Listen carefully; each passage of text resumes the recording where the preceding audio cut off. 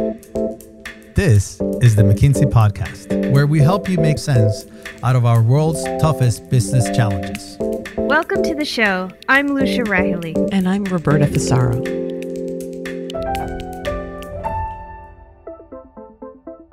Changing 50, 60 years old habits will require significant change in leadership, mindset, behavior, way of working. The good thing is there is the high pressure to deliver on all these projects on budget, on time. That's senior partner Christoph Schmitz, describing the urgency for companies to rethink the way they manage capital projects. He joins me and senior partner Stefan Fuchs to talk about how companies can take advantage of the trillions in infrastructure investment dollars coming their way. And after, if you have perfectionist syndrome, this one is for you. Senior partner Dimka Kuipers shares how seeking perfection prevented her from finding it. Stefan, Christoph, thanks for joining us on the podcast. Well, thanks, Roberta, for having us. It's a pleasure to be here. We'll get right to it.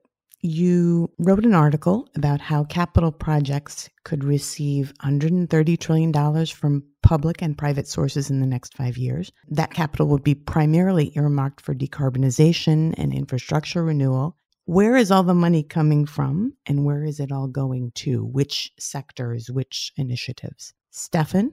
The first thing we need to establish is this money that you're talking about is truly a global allocation across literally every single asset class. It truly is, I think, a once-in-a-lifetime opportunity to rebuild critical infrastructure. And with critical infrastructure, I think we define not just public infrastructure, but truly all infrastructure across all asset classes. At the same time, it is an opportunity to use this money to think about decarbonization. There will likely not be another wave of capital investments as the one that we're seeing right now to help us decarbonize critical infrastructure. So we're talking about both building new infrastructure, but at the same time decarbonizing that new infrastructure that we are building for future generations to come. To build on that, roughly 50% of this money will end up in real infrastructure and the other 50% in sustainability-induced infrastructure like solar plants, like wind parks, like electrolyzers, like new technologies in steel manufacturing and others. So these are, as you just mentioned, the two core drivers, and there's probably a 50-50 allocation of the money to these two sources. In the article, you also note the challenges for executives in managing this influx of capital. What's different about this wave of capital investment, and what are some examples of the obstacles that executives may face? Christoph? We believe that the two differences and challenges will be, on the one hand, just the sheer amount of money to be spent. The second point is clearly the increased complexity of the projects. What do I mean with that? If you take many of the sustainability-induced projects, they are no longer what I would call pure technical projects, but they will need the involvement of many, many more stakeholders, from states and authorities to policymakers to regulators, but also, on the other hand, managing the shortage of resources that we will experience on labor, on assets like cranes, raw materials, etc. So the complexity is just significantly increasing and will require a much more rigorous and sophisticated stakeholder management. And at the same time, the speed to delivery will need to increase. To give you an example, some of the assets need to be in place and up and running in 2027 to achieve the targets, where typically a normal licensing and approval process would take 5 to 7 years. So we will need to see, similar as we have seen it in the Wexine development recently, a significant compression of the timelines to just meet our targets. So I think that the point around complexity is key to acknowledge, and I'm sure many listeners who are in the capital space know this, but a capital project is not typically a one-to-one relationship. It's a one-to-many hundreds relationship. And so as the speed of execution goes up, the interdependencies between those different stakeholders that need to be able to work together in a seamless fashion increases exponentially as well. To Christoph's point, I think the complexity is one thing. I may add another one, which is this obviously is putting a lot of pressure on suppliers and the industry that is supplying all these capital projects. Think about the amount of green steel we need to produce in order to actually decarbonize projects. There's frankly not enough capacity in the market today in order to produce sufficient amount of green steel, so low carbon steel, that lets us meet those targets. And the same is true with the workforce. But we're already seeing, in particular in the US, certain geographies in Arizona, and North Carolina, and Ohio that have seen significant amount of capital inflow already, and their labor pools are being significantly impacted by that. We've had a significant amount of people leave the workforce post-COVID. We have not been able to refill those jobs. And so with this massive influx and the inflationary pressures we're seeing, costs are going to go up. On average, we're seeing 10 to 15% cost increases in the US today, and schedules will continue to get squeezed. And so you add those things together, the complexity of the projects, the pressure on the suppliers, and the labor pool. This is going to be a very difficult task to deliver against. One measure will not go away, and that is that return on invested capital will stay the key marker for capital markets to invest and for the valuation of companies. So everything which was just said increases the pressure on the cost side, the time side, or time to market side. But at the same time, this has a pressure on ROIC, so return on invested capital. And this is something which companies will need to balance going forward. On the one hand, the need to move to deliver on the sustainability targets. On the other side, there's still the capital markets. And they also want their returns and their performance. And this will be another angle of required management that we will see out there. I want to talk a little bit about another point that you make in the article around project-centric strategies that companies have traditionally used and how those might not fit the bill, given the increased complexity, given the greater speed with which companies need to act. Why will this project-centric approach put companies at a disadvantage? This has such significant implications on the balance sheet of a company that it can no longer be just a project-by-project driven approach. It actually has to be elevated into the C-suite. And so what we're seeing is a much more balanced conversation with CFOs and CEOs that are saying, I have a portfolio of projects that I need to deliver against over the next 5 years. All these projects need to be delivered on time and on schedule. They also need to deliver against the decarbonization goals, and I need to meet certain return on invested capital metrics. That is no longer a job that can be delegated just to a project, because at the end of the day, the project needs to be able and empowered to execute against their project plans, but they should not be the ones to carry the burden of optimizing that portfolio and making sure that the entire company portfolio of capital projects is successful. I think the second piece I'll say is it raises the need to think differently about delivering these projects. And what we mean by that, and we've been talking about this for a couple of years now, the use of analytics and the use of digital technology is playing a key role in this delivery approach. We're seeing many more clients that are investing together with their engineering construction firm partners to say, how do we establish a baseline where we can constructively collaborate in how to deliver these projects? How do we use machine-based learning algorithms in order to reallocate workforce dynamically when we have a shortage and we're not have idle time with workers? It's those kinds of tweaks that also then need to be cut across the portfolio of projects, because the technology itself would not deliver just an A project, but actually can be replicated. And there's a third point that I'll make, which is approach towards best practices. How do we accelerate knowledge sharing? How do we make sure that the best practices from a project carry over in real time to another project, and it's not a post-mortem once the project is done, but it's a real-time and real-life learning exercise? I think all those things have to come together, and then it's very easily, I think, understood that it no longer is a project-by-project conversation, but it has to be a C-suite conversation. It has to be a portfolio conversation in order to be successful. How hard or how easy will it be for companies to change mindsets to that degree, or the way that they're operating? We are talking here about a field that in the last 60 years was probably not the most innovative in terms of adopting Industry 4.0, data-based, advanced analytics-based technologies.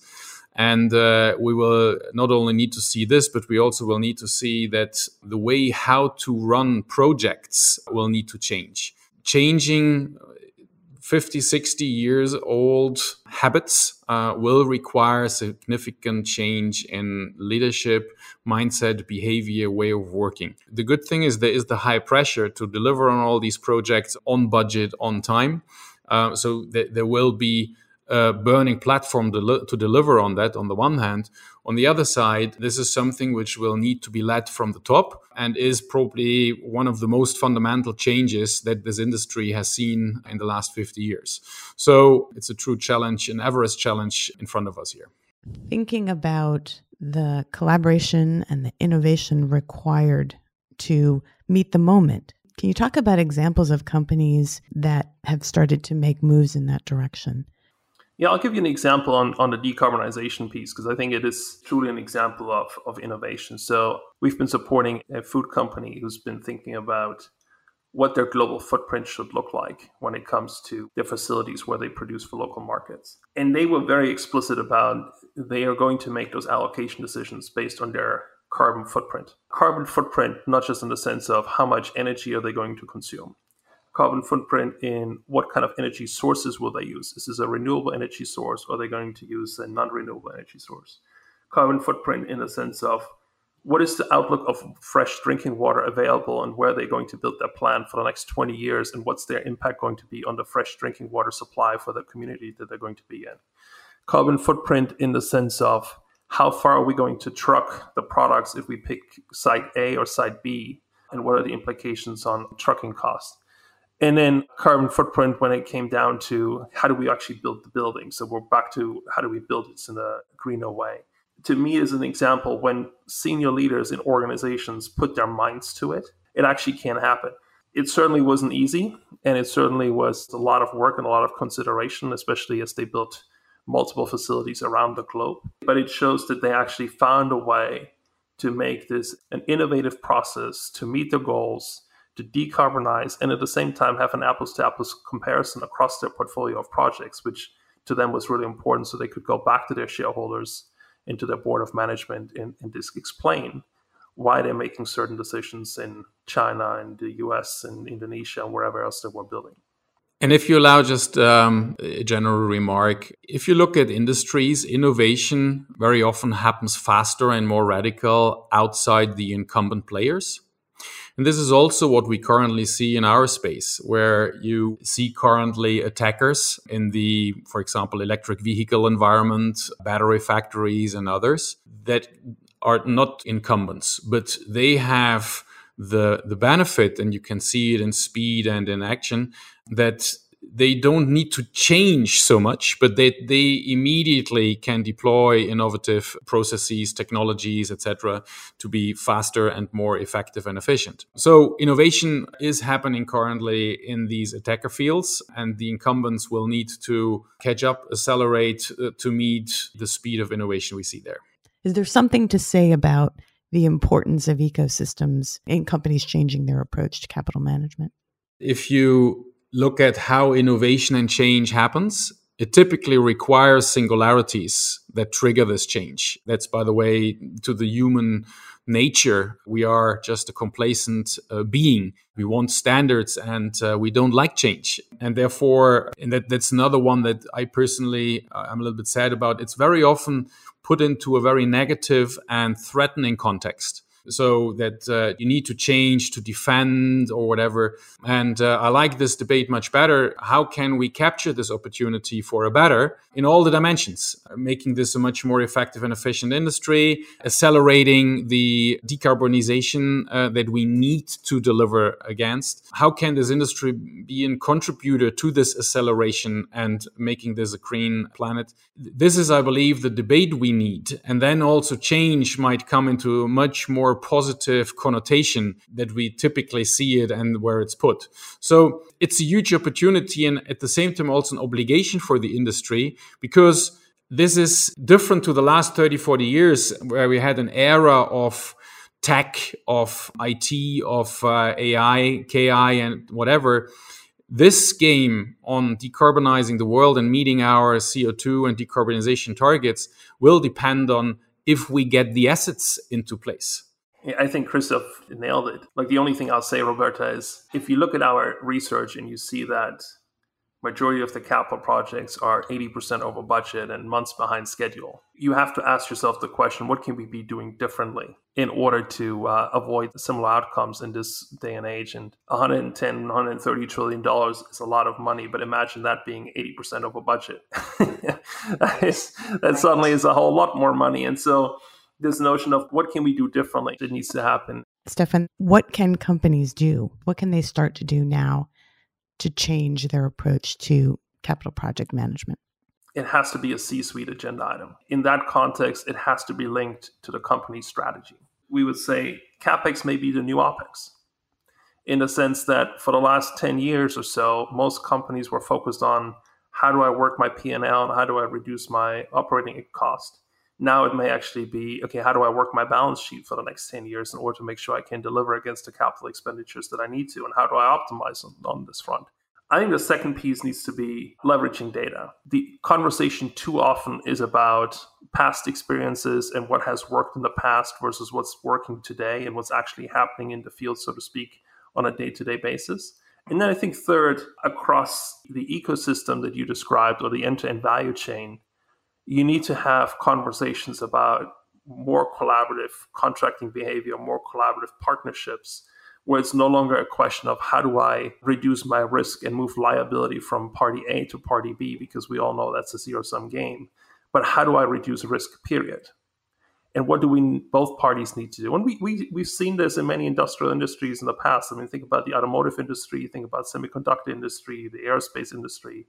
Everybody has gone through this transition where tier one suppliers who historically have been treated as vendors suddenly started to become component suppliers and partners to the OEMs, and they've been able to make that shift. So we're not talking about concepts that are way out there and that haven't been successful in other sectors. I think it's a matter of how do we apply them successfully in this space. I just wanted to compliment what Stefan said, because I believe there is two more things. Number one is we will need, as an industry, or the industries need to make sure that there is capability building and the right capabilities in the organizations. And secondly, the right mindset. We debated lengthy here about it. It will require a significant rethinking how to lead and to steer all of that. And last but not least, there is the question of resources. I believe that the industry as total needs to rethink how do we make sure and where do we get the resources from to deliver against all of that. And resources is everything. It is people, probably foremost, but also where do we get the raw materials and the building materials from? Where do we get the land from? So I think that's closing the loop to the very beginning, to the complexity. It's not only in the hands of the companies to just, quote unquote, deliver the project. It will require managing and aligning full supply chains, resource pools, etc. And that is something where many companies should start crafting a plan and a strategy around how to do that. All of that, as we said earlier, under the time pressure. What advice do you have for the CEO who needs to go about changing mindsets, right? How can the CEO bring people on board with all this change? We believe the CEOs need to make this a C-suite topic. That might mean that the installation of a chief technology officer is required, so to really anchor this on the C-suite, but making this a non-delegatable topic, this is what we believe is the most important thing. I think the other one or 2 points I would make, I think one, having that as part of your regular dialogue with the board of directors or with the management team by itself will raise the significance and the importance. We need to have a similar in-depth and fact-based conversation about what our capital costs are doing as we used to have about what our cost of goods sold are. And so just simply making that a part of the regular management agenda will shine a light on it. And I would say the third one is not accepting the status quo as good enough of an answer. I think there is a role of being a bit of the chief instigator and asking for innovation and asking for what can be done differently as a means to keep pushing the ceiling and saying, okay, what are we trying? What have we learned? What are the best practices? How do we replicate this?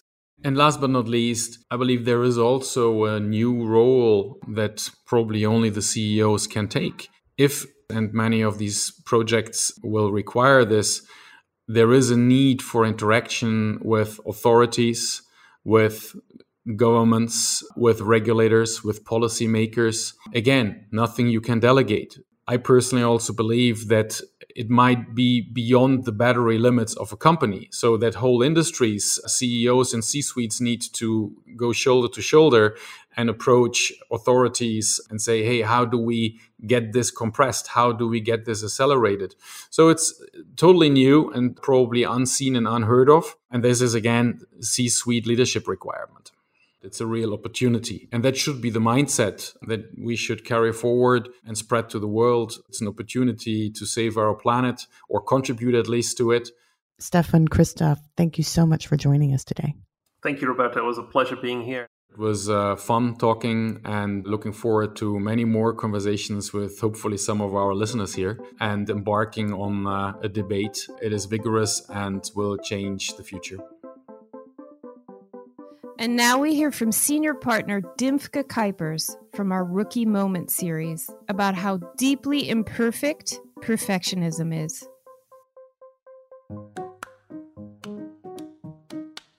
Yeah, so the first time I worked as a project manager, I was going to do everything perfect. I was going to be the best client leader McKinsey and the client would have ever seen, the best problem solver and the best team leader. And coming into the role, I gotten feedback because that's what we do at McKinsey. We give each other constant feedback. I gotten feedback I was decent at, leading clients and solving problems and getting things done. What I didn't get a great amount of compliments about was how I lead people and lead teams. And so I thought, okay, now is my chance. They made me a project manager. Hell, am I going to get it right? And so what I did is I told the team that I really, really, really wanted to be the best people leader they'd ever had, their best project manager, most appreciative of them and their development. And so that went absolutely nowhere. At the end of the study, we did the feedback and I was super excited because I assumed hey, I really spent time on this and I made an effort and the feedback I got was an endless list of things that I should have done better, moments where I had missed people's emotions, all the things I said I'd worked with them on. I felt so bad because, hey, this was not what I'd envisioned. I was going to be Miss Perfect on this project. A few more projects went on, and then I got this perfect advice from one of my mentors at the time. And she said, look, you're doing this completely wrong. You should not emphasize the areas where you're not good at it. You shouldn't say, I'm going to be the best people leader. You should say, hey, I'm good at leading clients. I'm good at solving problems. Let me use this project to help you on those dimensions. If you're interested, I can help you there. And so that's what I did. And it was fascinating to see that after that project where I did that, all of a sudden there was a 180-degree difference in the ratings because, again, we give each other feedback all the time. You get all the ratings. All of a sudden, I was a very good people leader and people loved the way I coached them. And what has taken that for me, in broader life, but also professionally, is don't ever try to be perfect. I for sure am not perfect, and nor is anyone.